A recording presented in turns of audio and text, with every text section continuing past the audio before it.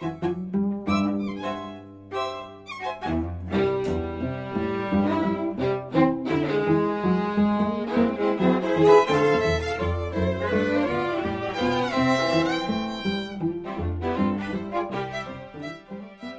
is Conducting Business. I'm Naomi Lewin. We've said it before here on Conducting Business, but it bears repeating. According to industry data, only about 4% of orchestra musicians in the United States are Black or Latino. Last month brought new evidence of the effects of this disparity. The National Endowment for the Arts published a study showing that just 5% of classical music audiences in 2012 were African American, compared with 83% who were white. So can diversity on the stage or in arts administrations and boards help create a more diverse audience? Are there artists or organizations that are taking greater action? We will get 3 views on this today, starting with Aaron Dworkin, president and founder of the Sphinx Organization, a Michigan-based arts diversity group.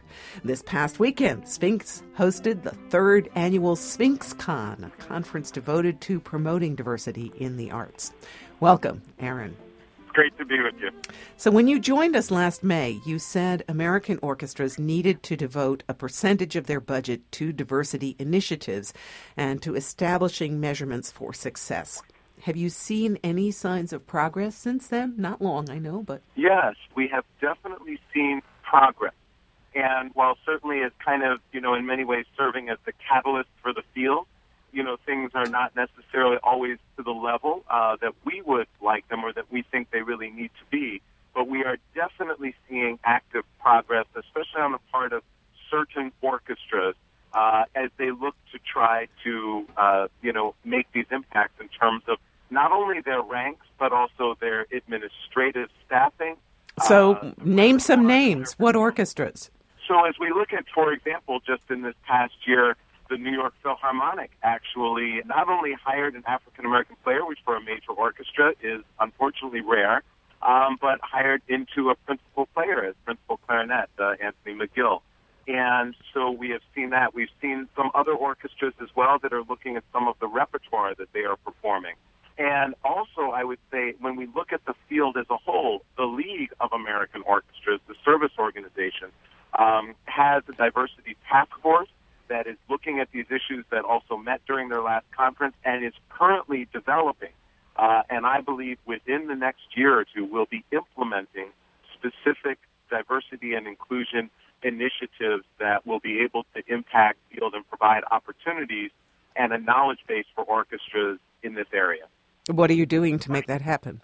Well, certainly Sphinx, of course, is playing a role in looking at those issues to help shape what those conversations are and to look at where our resources can best be placed to bring about a change and a difference. In other words, should we look at trying to expand fellowship programs for orchestras where more musicians of color can sit with those orchestras, have those opportunities, and then win standard auditions? Should we look at repertoire? Should we look at administrative staffing? Let's bring in our other guests now. Weston Sprott is a trombonist in the Metropolitan Opera Orchestra, and he's also a teaching fellow in the Juilliard Music Advancement Program, which provides weekend music training to children from underrepresented backgrounds. Melissa White is a violinist in the Harlem Quartet, whose members are graduates of Aaron Dworkin's Sphinx program. Melissa, instead of going the orchestra career route, you chose to play with the Harlem Quartet. Do you think your audiences are more diverse than the average orchestra audience? I would say that it's been an interesting route, one of being in chamber music, because our audience it can be quite intimate. And my particular string quartet, Harlem Quartet, we work to break down the barriers, and by that I mean we speak to our audiences and we perform music that is from a wide range of composers. And so we feel like it's nicer to present this music in a way that will help our listeners to be more engaged while they're listening. If we want a new audience in classical music, we have to accept that when they come into our halls, they might not know how to experience what they're going to hear. They might not know what to listen for and how to stay quiet for 40 minutes to an hour. And I think it's our job as performers to help them listen to help them stay engaged and to help them feel welcomed. And the way that we do it as a string quartet is simply by speaking to them. Before we play the piece, we might give excerpts. If it's a newer composition, we might give excerpts of a theme or a reoccurring melody they can listen out for. Yeah, I think just something as simple as welcoming them and engaging them and letting them know that we're very happy to have them. Weston, you have less chance to do that because mostly you spend your life in the pit in an opera house. Right. I think there are a lot of things that orchestras and the organizations that run orchestras could do to help change things. And I think one of the unfortunately short-sighted things about our industry is that we hope to change our audiences, but the administration doesn't always endeavor to change themselves. And the fact of the matter is that if we want to have a diverse audience, we want to look out into the audience and see something that's truly a reflection of America, perhaps we should make sure that our board and the people who are helping make decisions about programming and ticket pricing and all of these things are also reflective of that society. So if you're in a place like New York and you want to make sure that you're reaching out to people who live in Harlem or Queens or Brooklyn or a different place in New Jersey, I think it would be sensible to make sure that you have people on the board who are reflective of those communities, understand the desires and needs of those communities. And unfortunately, a lot of times in our industry, that's not exactly what happens. A lot of times the boards of major orchestra becomes a who's who of who's wealthy as opposed to a who's who of who represents our city. And that would be a significant change. So I think in the immediate term, trying to make changes like that and also doing things with the audition process would be very helpful. I'll get to the audition process in just a moment. I just wondered, Aaron, if you have anything to say to what either Melissa or Weston have just said. I think that orchestras need to have the community as part of their decision-making mechanism. So whether it's repertoire determinations, whether it's the board of directors itself and looking at that orchestras need to reflect the communities in which they reside. You know, it's easy to say, well, on stage it's only about 4%.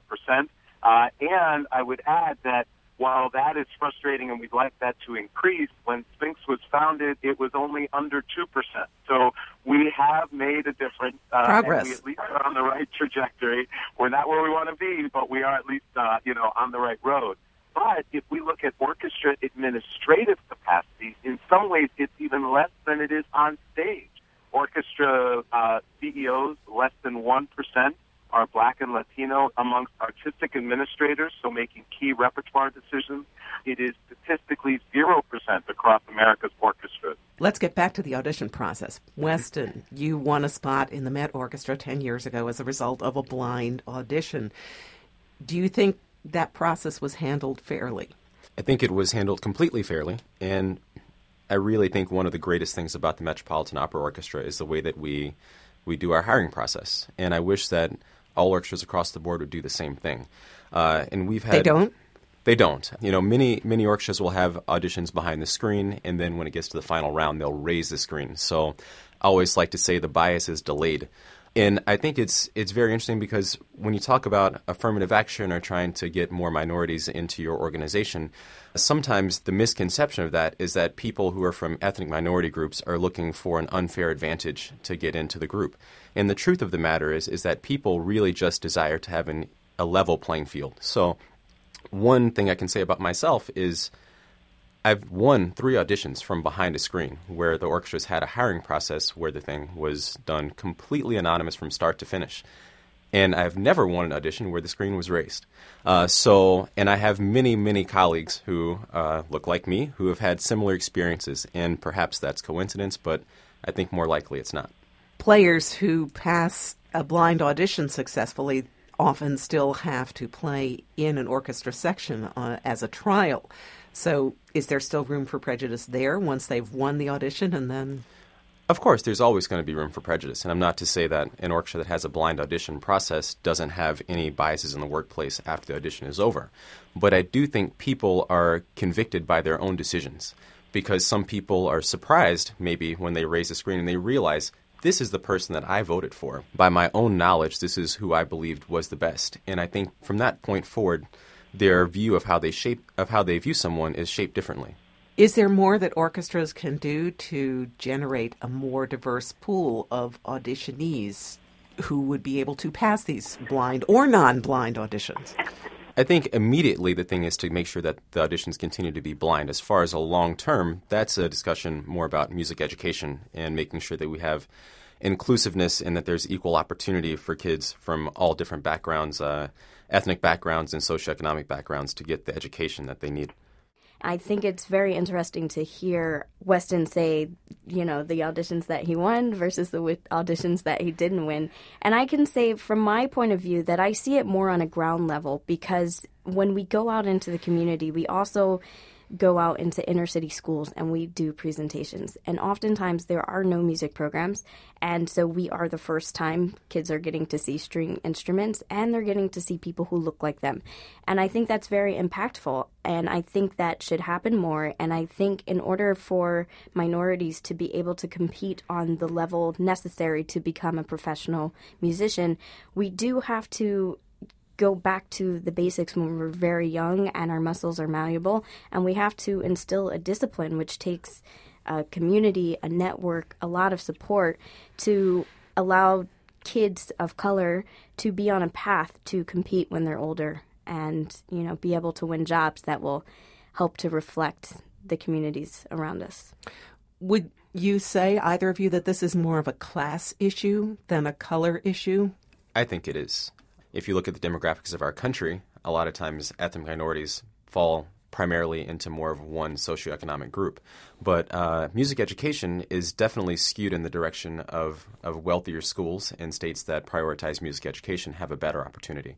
We have to work to do something to make sure that people get an equal chance, because I've worked with several orchestras. I know all of my colleagues, and it does seem like there's a large percentage of people come from a certain type of background, whether they're black or white or Puerto Rican or whatever. A large percentage of them come from a certain type of background or a certain socioeconomic background. Yeah, and I was just going to weigh in to add on to that. I think that orchestras could learn from the for-profit sector. When, you have a company, say, a major car company, if it's located in a community that is, say, 90% people of color, it is going to not just kind of put out its standard, interview materials or standard recruitment. It is going to say our company needs to reflect this. What can we do to broaden that outreach? So when orchestras just post an audition and kind of say, well, we'd love to have more diversity, but the musicians of color just don't show up to the audition, I think that is unfortunate for the field and for that orchestra. Every other field, academia or the for-profit field, when there is a desire for inclusion and it's understood that that is of benefit to each institution as well as the field as a whole, they implement strategies and initiatives and make investments so that they can achieve those goals they have related to diversity and inclusion. Wait, but Aaron, when you were saying when an orchestra puts out an audition and people of color don't show up, I don't think that happens. If they put out an audition, I think everyone shows up. It's just a matter of having an audition process that is fair to everyone who shows up. Mm-hmm. Yeah, so definitely that latter part for sure. The process needs to be fair, but unfortunately, orchestras across the board often complain that musicians of color simply do not show up, and that they often hold auditions where there are few, if any, musicians of color who actually audition. And so they express an issue or a challenge with that. And so our first question to them is, well, what have you done to reach out to the community in terms of building a diverse pool for your audition? But also, and this gets to things you were saying earlier relating to education, is also what are you doing to help develop the pool of potentially qualified musicians? I think there's joint contribution in something like what Aaron is saying. There's a part being played by the orchestras, and there's also a part being played by people who are not showing up. But I think the orchestras in some ways have a valid point about not having a pool of candidates to choose from. And I think we need to take one step further back and look at what is the diversity in the major conservatories. And then a step back further than that, where is diversity in high school band and orchestras? And I can tell you if my experience growing up here is reflective of what a lot of other people's was. Melissa and I went to Curtis together, and we can tell you the percentage of African Americans there was pretty similar to the percentage of African Americans in orchestra, probably something right around 4%. I think there might have been 5 or 6 of us maybe out of a student population of 160. So, and that's where schools like Curtis and Juilliard and Northwestern, et cetera, are these schools that are producing the best qualified candidates oftentimes to win these auditions. So if these best schools only have such a limited number of players, how can you expect that an orchestra then on its own could have a larger pool of applicants? So you're talking, I think everybody is talking about taking it back even further than that, increasing the flow through the pipeline from an early age and maybe mentoring? Absolutely, which is an enormous project. It's a huge undertaking, and there are people who are out there making that work happen. Like I teach at the Juilliard Music Advancement Program, and we specifically target underrepresented and underprivileged minority students. Melissa and I had a classmate, Stanford Thompson, who's running Play on Philly, which is a wonderful program based on the El Sistema approach. There's also the Atlanta Music Project. There's a lot of things out there like that. But the fact that matters, if you're looking to reach a broad base of the population, those organizations shouldn't be ones that you can name on one or two hands. There need to be thousands of them. And until we have that, I think you're not really going to have an audition process where you say our applicant pool is truly reflective of our society. And I just want to add that I think it's very important also that students who are coming to major universities and colleges for music should have classes and should be taking courses that incorporate what we're talking about. This needs to be something that is on the mind when we're formulating musicians and what they can do in the world and the impact they can have. All right, so I have one last sort of 2-point question for all of you. If you ran an American orchestra right now, what is one thing that you would do differently to help this situation, and what have you seen that has made you hopeful? The second part of that question is difficult, but I can answer the first one. If I was the head of an orchestra, the first thing I would do, I would make sure that my board is reflective of the audience that I want to reach. If I want to reach a broad base and I want to look out into the audience and see a diverse group of people, I want to make sure that the people who are helping to make the decisions really understand the audience that they're trying to bring in. I think that would be an enormous first step, and I think that a lot of orchestras at this moment are a little fearful of taking the step to allow something like that to happen. But I think it's going to be necessary if they want change, because change is not always comfortable, but oftentimes good, and we need to embrace that fact. Melissa? This is a little bit of a difficult question for me, but I'm going to answer it in a very creative way since I am not in a major symphony orchestra. I think that, first of all, we have soloed with orchestras, and I myself have soloed as a solo violinist with many orchestras, and the most exciting concerts have been the ones where the community comes out in full force, and it's an annual event that has always been an intriguing experience for them. So most recently we played in Mobile, Alabama, and they have a Jeans and Beethoven concert.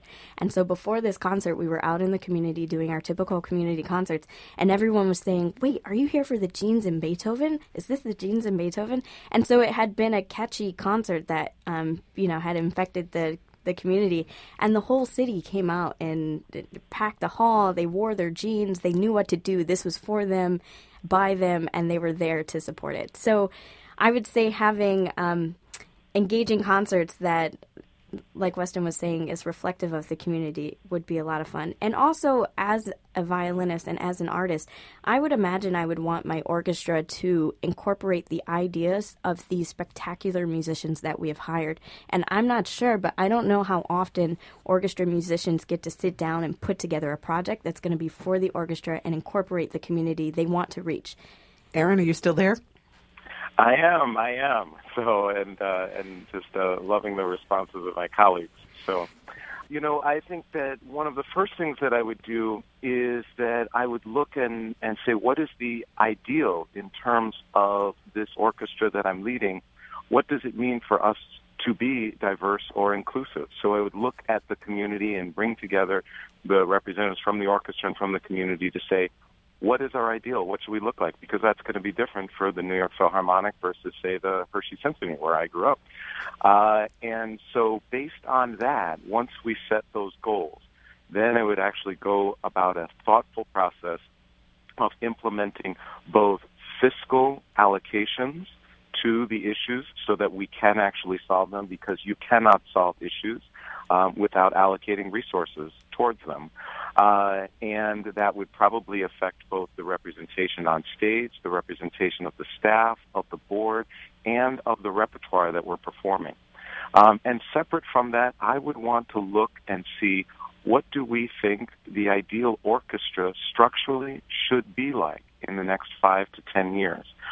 Many aspects of our society and businesses are becoming more entrepreneurial, and artists are as well. So what does that mean? Kind of building off of what Melissa said, too, in terms of the membership of our orchestras. You know, many members of orchestras kind of want to have more artistic influence over things that they do. And in terms of the second part of your question, I am definitely optimistic because I am seeing more conversation and more activity on the part of orchestras than ever in the history of Sphinx. So I am optimistic about the future and optimistic about the impact that it's going to have for musicians and for all of our communities. Well, thank you very much. Thank you, all of you. Thank you. Thanks for having us. Thank you so much. We've been speaking with Aaron Dworkin, head of the Sphinx organization, Melissa White, violinist with the Harlem Quartet, and Weston Sprott, trombonist in the Met Orchestra and part of Juilliard's Music Advancement Program on the faculty there. This has been Conducting Business. Brian Weiss is our producer. I'm Naomi Lewin. Thanks for listening.